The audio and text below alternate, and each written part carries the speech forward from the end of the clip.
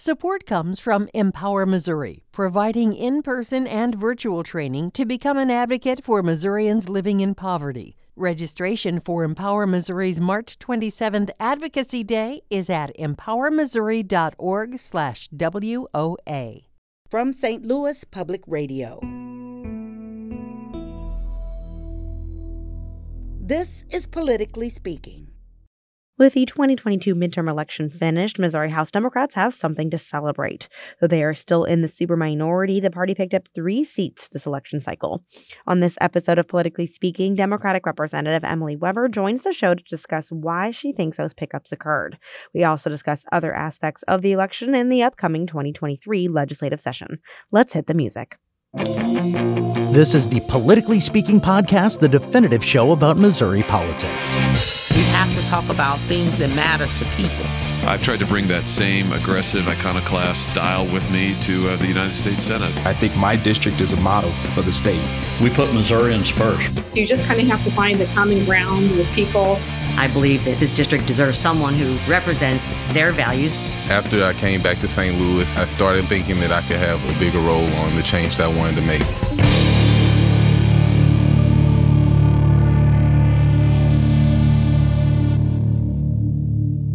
Welcome to Politically Speaking. I'm your host, State House and Politics reporter Sarah Kellogg. Joining me is my co-host. He is the political correspondent for St. Louis Public Radio, Jason Rosenbaum.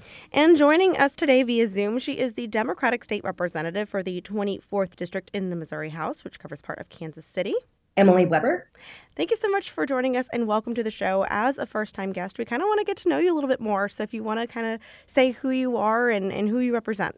Yeah, thank you so much for inviting me to the show as well. So I'm Emily Weber. I'm the state rep for District 24, and I represent the Midtown downtown area of Kansas City. A little bit quick background about me. I actually grew up in rural Kansas. I was adopted, so I'm adopted from South Korea. So my dad owned Weber Surge Dairy Equipment. So we used to have an ongoing joke when I was a candidate that I might have been the first urban rep to be able to milk a cow by hand. So that was the ongoing joke during my first campaign. When I decided to run for office, I'm graphic designer by trade. So running for office was nothing that I ever saw myself ever doing. It was not in the woodworks. But after the 2016 election, I was the day after the 2016 election, I was told by somebody at the grocery store to go back to where I came from, China doll. And so that opened up kind of my eyes a little bit more on voting wasn't enough. So I wanted to get more involved. So that's when I found candidates like Sharice Davids over on the Kansas side. And then, of course, Claire McCaskill was up too at some point. So I just kind of jumped the state, trying to help as many candidates out as possible. And then at some point, I realized my state rep was getting turned out. Really wanted to focus on who was replacing her because Judy Morgan, she did an excellent job in the House. And I really wanted to make sure that we found somebody strong to replace her, and started asking around and nobody was chiming in. So all of a sudden, my community started urging me that it was my turn to take the poll and start running. And that was kind of, that was it. How does your upbringing influence the decisions that you make as a representative? As you said, you're kind of definitely an agriculture focused. I know you're on the committee. How does that kind of inform your decisions? Yes, definitely. So that when I was elected in office, I told Minority Crystal Quaid that one of the biggest committees that I wanted to be on was ag. And the reason why was because I know there's an urban and rural divide. And there's always been this urban and rural divide. And I kind of have this weird blended background where I have the urban and I have the rural. And so I really wanted to be part of ag to kind of showcase that a lot of the rural issues are urban too, and vice versa. They just look a little different. But we have similar issues that we all can work on together. And so that was the biggest reason why I wanted to get on the ag committee. And then, of course, this past year, I actually became ranking member on ag as well. So a lot of my decisions, I I tend to focus, if you look at the policies and legislation that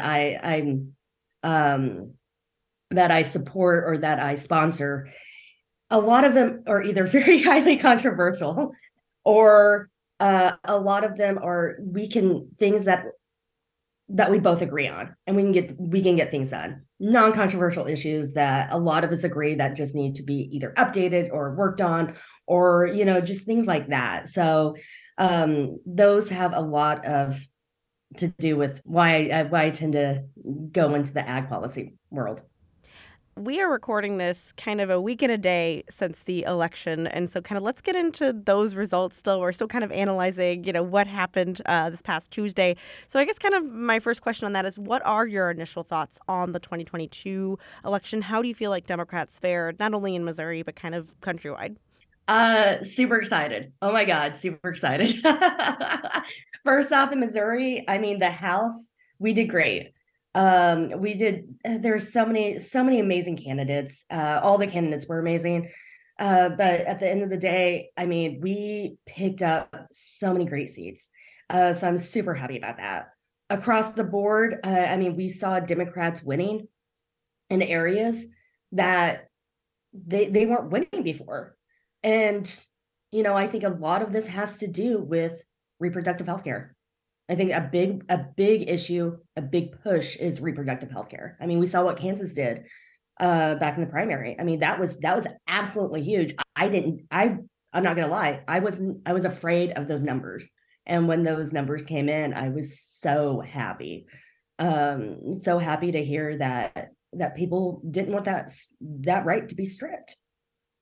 You mentioned how you felt like Democrats, and especially House Democrats, did well everywhere. Can you be specific about where you felt your party did particularly well? Yeah, no, definitely. So Kansas City did extremely well. We saved our seats except for one up in Clay. So we saved our seats and then we picked up seats. So that was a big, huge win for us. And then also Columbia was a big pickup for us as well. We had the 2 seats there that flipped. And then also in Springfield, Representative-elect Stephanie Hein, she wasn't really on our target with the demographics and everything of her district. She really wasn't on target, but she proved herself as a candidate, and she worked her heart and soul out. I think she did 8 passes in her district. And so it was her as a candidate just working endlessly to make sure that those connections made, and she ended up flipping that seat. The Democrats ended up gaining a net of 3 seats. And I guess for somebody that doesn't follow Missouri politics that closely, they may be like 3 seats is kind of marginal. Can you explain why it's a big deal for your party? Yeah, it's huge. So my first election, we only picked up 1 seat. Representative Betsy Fogel in Springfield was the only one, and she barely flipped that district. And so what I usually like to do and talk about is Betsy. Flipping a district, it seems that people have a sense of, we went around all this entire election cycle saying we only need 6 more seats in order to break the GOP supermajority. That's it. We need 6 more seats. Doesn't sound like a lot. But then I would explain to him what goes into flipping a seat. And it takes the candidate and amazing volunteers, staff, money, of course, in order to get this done. And Betsy had to raise over $200,000, and she had to knock her district 3 to 4 times. She had to have the staff to help her. She had to have the money to have the mailers and the digital ads and things like that to go out to make sure that she made those connections with people. And the Republican Party spent, and we're just talking about the actual Republican Party, not her opponent. They spent over $500,000 in attack ads on her first election cycle. And so that's what we're up against. We don't have that kind of money to go after that and to push that. Betsy had to raise a ton of money herself, and then we helped her. HGCC helped her. And so in order for us to get the 3 seats and the pickups, I mean, that was huge because it takes a lot of time, a lot of money, and a lot of groundwork. And I want to make this clear before I ask this question. I agree with you wholeheartedly that your performance was extremely impressive. And I understand that going from where you were before last Tuesday to gaining serious ground is going to be a multi-election effort. And it's not going to be a magical election where you gain 40 seats. But with that as a backdrop, even though you were successful in Boone County, Greene County, and Platte County, Democrats continue to struggle in other suburbs like Jefferson County, St. Charles County, Cass County. And I know Buchanan County isn't a suburb, but it is a traditionally Democratic area. What do you think it's going to take for your party to start being competitive in those areas again? Which, if you are, I think you will end up breaking the supermajority before the end of the decade. Yeah. So no, I agree with you. So in those counties where we either held at one point or we didn't, Cass County was blue up until Obama was elected for president. So, and now it's turned red. So in those areas, we are now focusing. So HGCC, we have kind of a new. For our listeners, can you kind of define what that is? You're given for the acronym. Can you say what that is for our listeners? Oh yeah, sorry. House Democratic Campaign Committee. Perfect. Continue. So, yeah, thank you for that. So HGCC, they have been with us the start. Well, we've always had HGCC. They've kind of been updated with Minority Leader Crystal Quade. So Crystal Quade has kind of taken HGCC and we are doing it very differently. So we give all of our candidates free access to Minivan, which is the application that we need to when we go do door knocking and phone banking and voter database. And then also we give them free templates for mail, lit. We help them with trainings on social media. We also show them trainings on Minivan, on how to cut turf. And then also we give them free headshots and then free websites. And so that's offered to all of our candidates because at the end of the day, and then we have our target areas as well.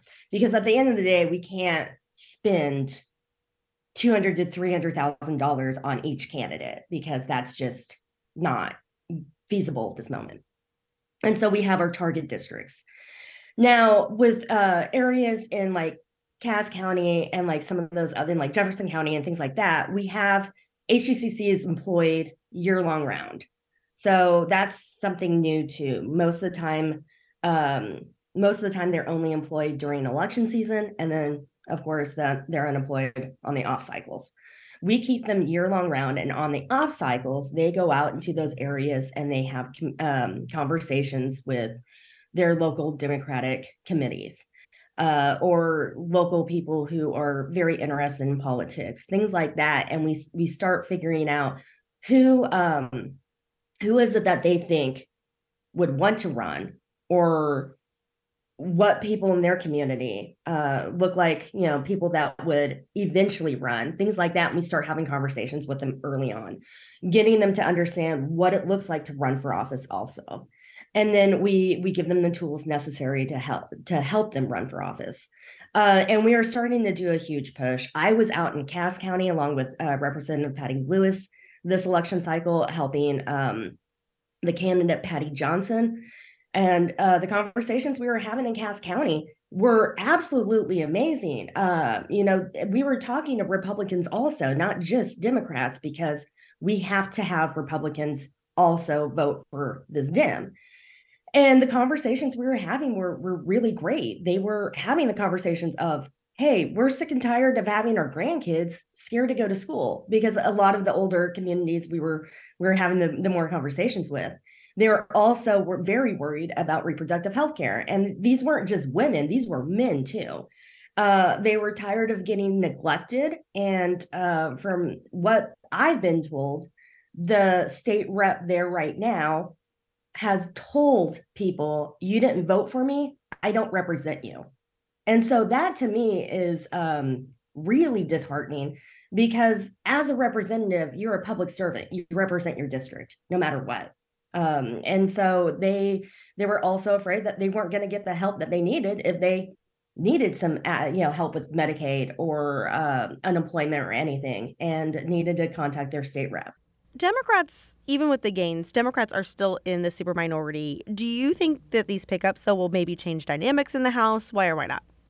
Yeah, so I think it will change dynamics in the House. These pickups are the new slate of freshmen are absolutely amazing across the board. I can't wait to start working with them. I can't wait to see what they end up doing in the House. They all come from different backgrounds.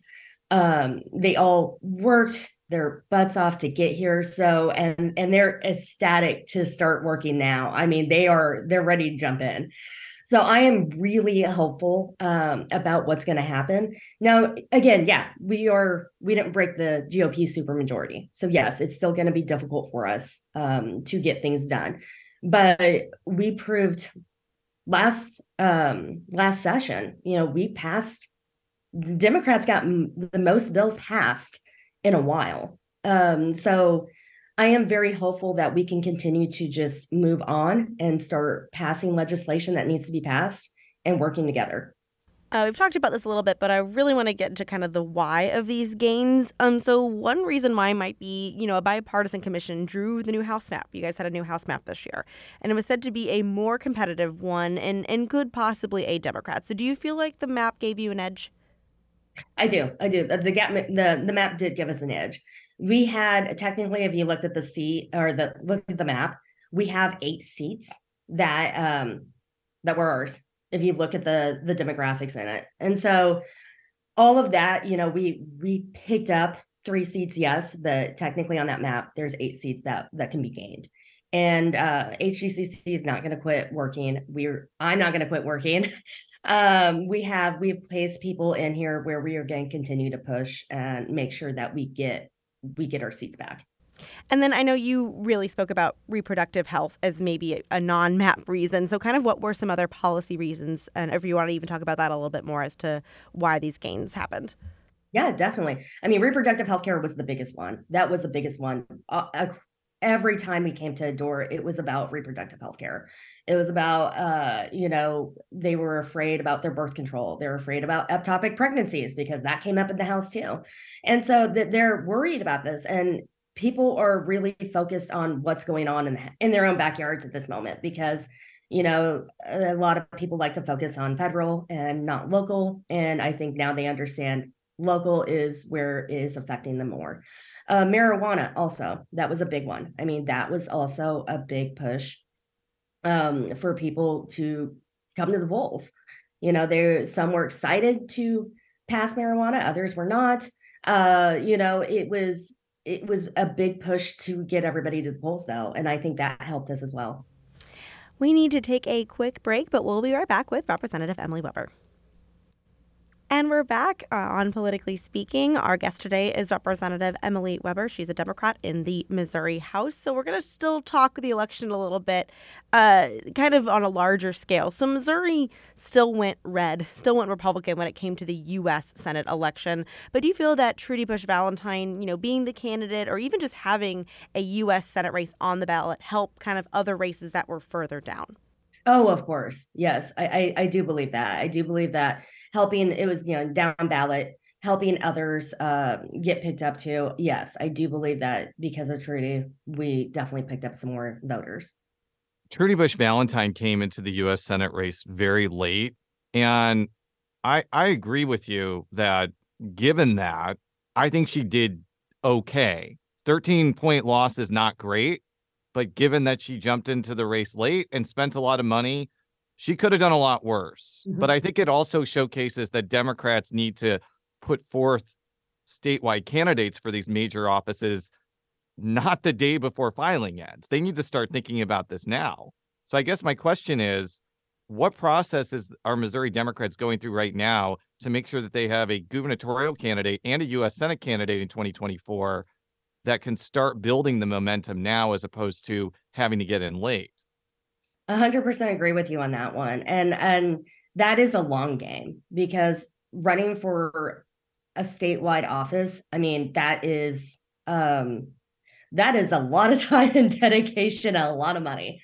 And you really have to find the perfect candidate that wants to do this.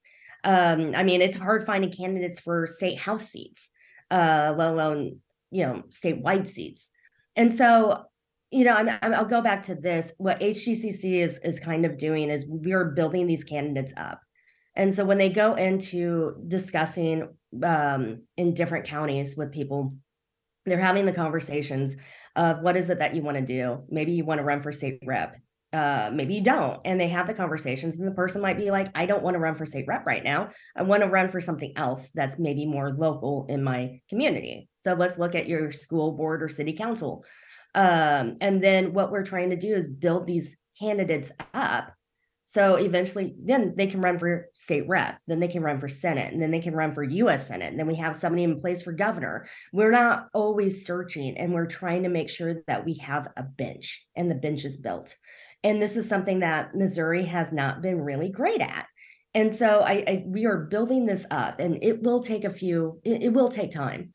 But we are definitely looking, of course, when's the next election? It's 2 years from now. Yeah. Okay. I think that's been a big reality for Missouri Democrats, is that their bench is just not great right now. Yeah. And the fact that you had a U.S. Senate candidate nominee that had never been a statewide official before, that was the first time since 1994 that either the Democratic nominee for Senate was not a statewide official or not an incumbent senator.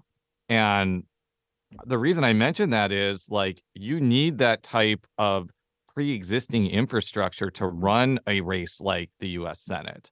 And look, I'm not naive. The person that gets the Democratic nomination against Josh Hawley is probably going to be able to raise 50 or 60 or $70 million organically, because Josh Hawley is such a controversial figure. Mm-hmm. But it goes back to what I was talking about before. If the Democratic nominee is doing really well in suburbs and cities, but getting blown out in urban areas and getting blown out even more in rural Missouri, you could raise $70 million, but Josh Hawley's still going to win.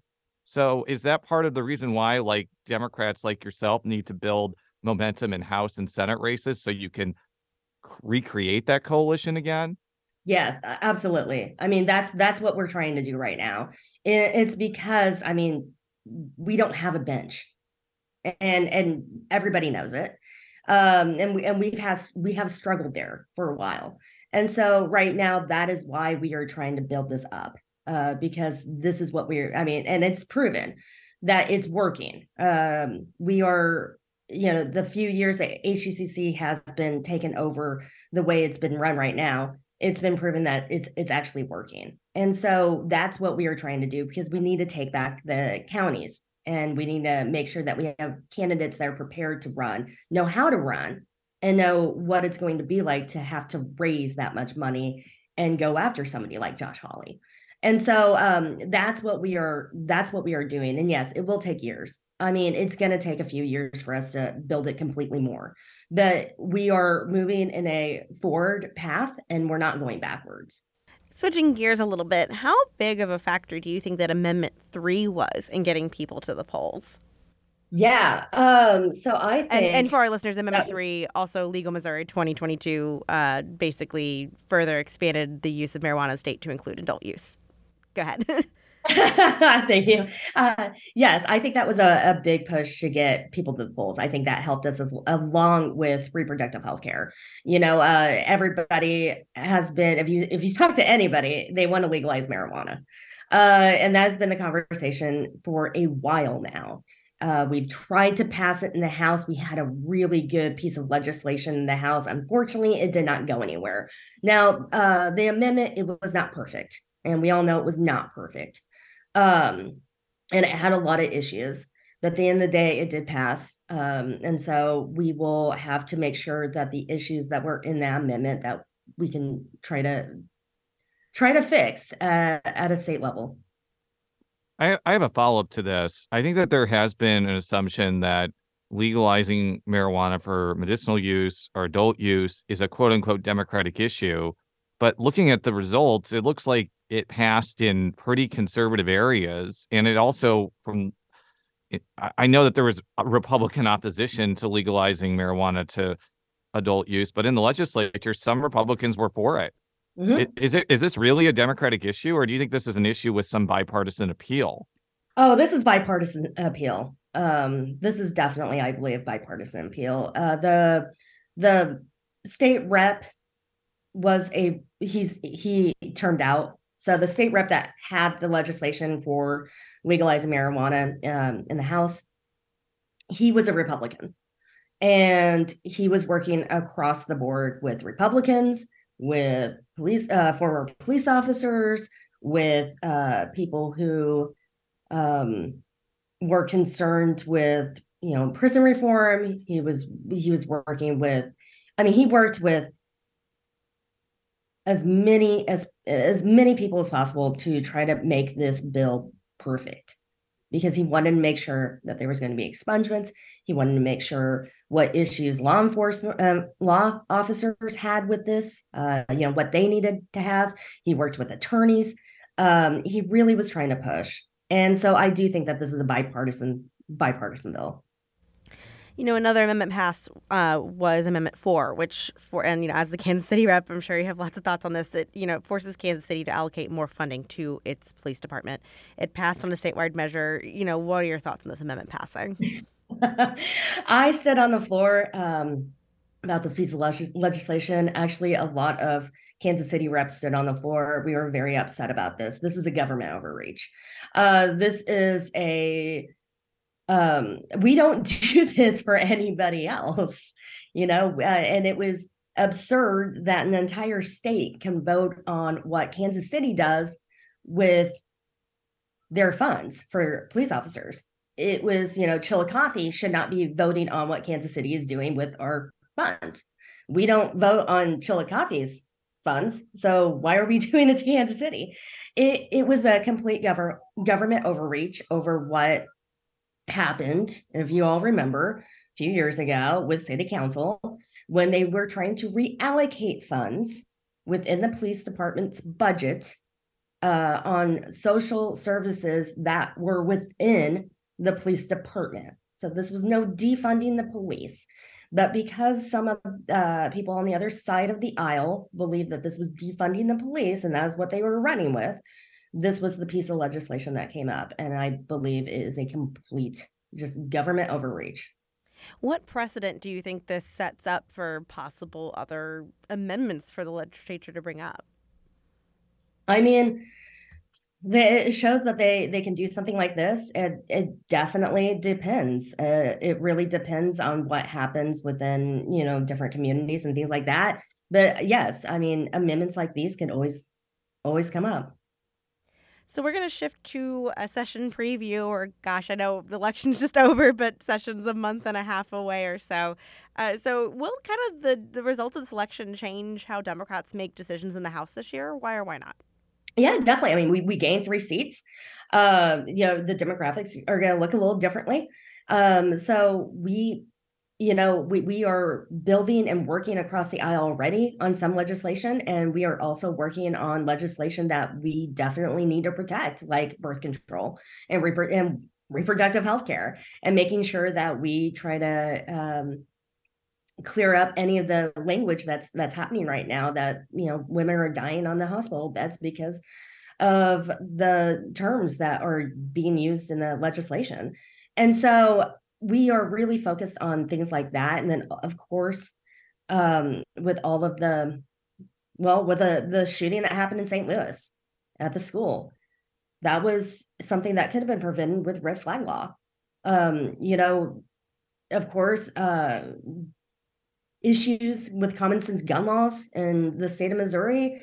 The other side, they do not want to have those conversations. They want to have the conversation of opening gun laws for everybody, and it's not working. And in these areas, especially in Kansas City and especially in St. Louis, we're seeing more crime, and we're seeing more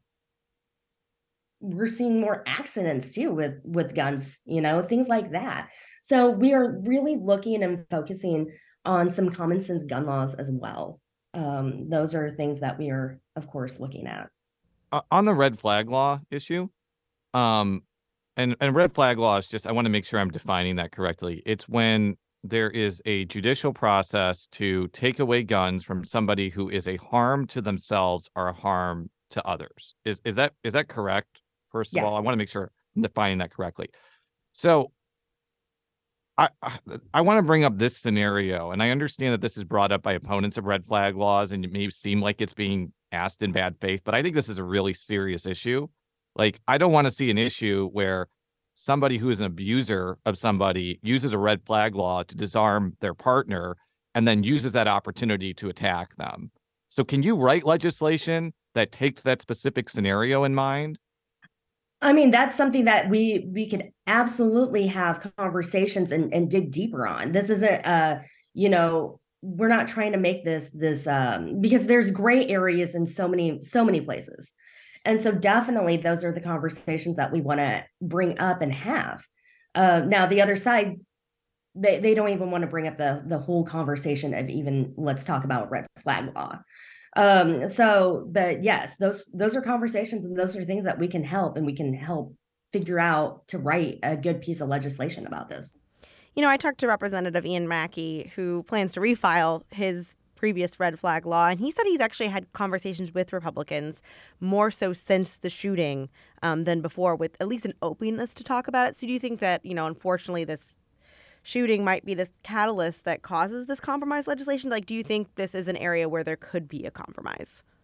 I think this might be an area where if Representative Ian Mackey is having conversations with Republicans, yes. I mean, we can start having those open conversations now. And that to me, that's great. I want to switch to abortion. I'll be brutally honest with you. I don't think there's any path to change the abortion ban in the legislature, but I've heard a lot of chatter about going the initiative petition route and repealing Missouri's abortion ban, which, for our listeners, abortion is banned in Missouri, except for quote unquote medical emergencies, which I'm sure we're going to talk about. How realistic do you think it is that a ballot initiative could be put before voters in 2024 on this issue? I think that's very realistic.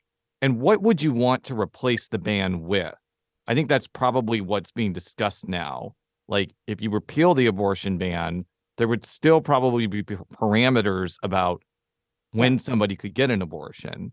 Like, do you have any ideas about what you want the ban to be replaced with? And those conversations are happening right now because, I mean, it's such so much is going into it. This is not just you can't just simply repeal back. So a lot of conversations are happening right now on what this looks like. And so language is still being brought up and things like that. I think that this is coming up with discussions about particularly Republicans wanting to change the initiative petition process.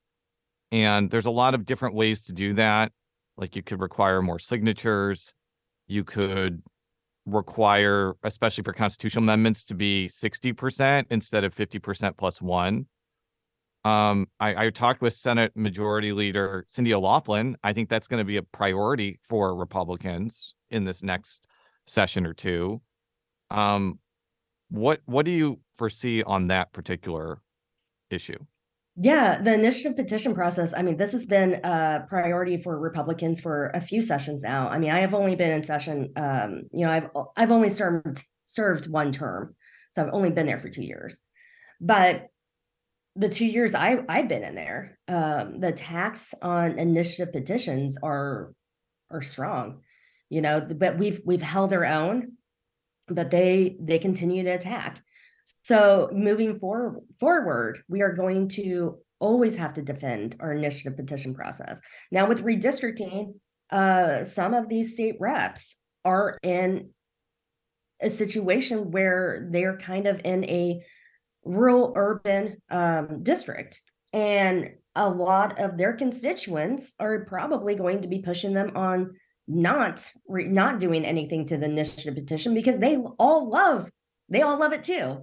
This is how we get, Medicaid expanded. This is how we get marijuana. This is how we got medical marijuana.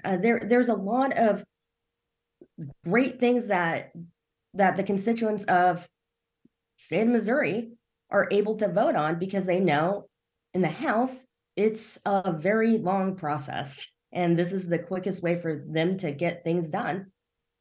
So we will always have to defend and fight for our initiative petition to stay as it is. I mean, that will always be something that, and we knew this going in. I mean, we knew exactly when Roe was overturned. We already knew that the other side had plans on destroying the initiative petition as quickly as possible. And we know that's number one. We have to defend that. And that was going to be my next question on this. How do you think that those potential changes could impact how a hypothetical abortion ban, repeal and replace, goes toward voters? Because as I kind of alluded to, I think that the focus will be on changing how constitutional amendments are put into the Constitution, but you could still hypothetically do a statutory change that would not require 60%. But that in itself is risky, because even if that passes, the legislature could just repeal that the next session. So with that as a backdrop, like, how does this change how opponents of the abortion ban go forward with this initiative? I mean, it's going to be slightly a little different. We will have to see with that one, because there's so many different ways that we can do this, and there's so many different ways they can do this too. And so we will definitely have to see, the processes that are being pushed forward. So last year, redistricting took up a lot of oxygen during the session. And, not having it this year will free up a lot of time for the majority to get some of these policy priorities. So what, do you think Democrats are going to be more on the defensive this year? And kind of two, what are some policy areas? We've talked about some of them now. Are you really going to be looking out for things to kind of push back against? Yeah, definitely. I mean, for sure on what we were just talking about, initiative petition, push back against, common sense gun laws or another one that we're looking at. We're also, of course, anything that's going to help or make sure that we keep our birth control safe and legal, and things like that. Also, education. Education's always an attack, and it's been an attack in the past. Forever. Education's always on the line, and it's getting worse. So we're seeing a lot of education legislation that we're looking at that we're going to have to defend, and also create new legislation to help. The House and Senate the past couple of years, I've only been in this position now for about, I guess, a year, and so this will be my second session covering it. And so, the House and Senate have truly butted heads on a level that I do think has been elevated. Do you think that with new leadership that this will continue? I think I'm hopeful with new leadership. With new leadership right now, I'm very hopeful. It's, we are hopeful with Representative Dean Blocker. I think he will be an excellent speaker. So we are very hopeful with that.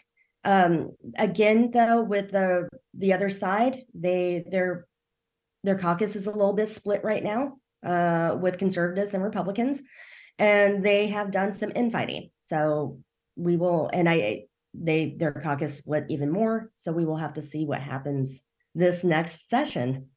All right. Well, thank you so much, Representative Weber, for joining us on the show. Politically Speaking is a product of St. Louis Public Radio, which is a part of the University of Missouri St. Louis. You can follow all of our work on stlpr.org. And Representative Weber, where can people kind of find you on social media, where you want to be found? Yeah, of course. You can find me on social media. My handle is Emily4MO. It's the number 4. So it's Emily4MO. Until next time, so long.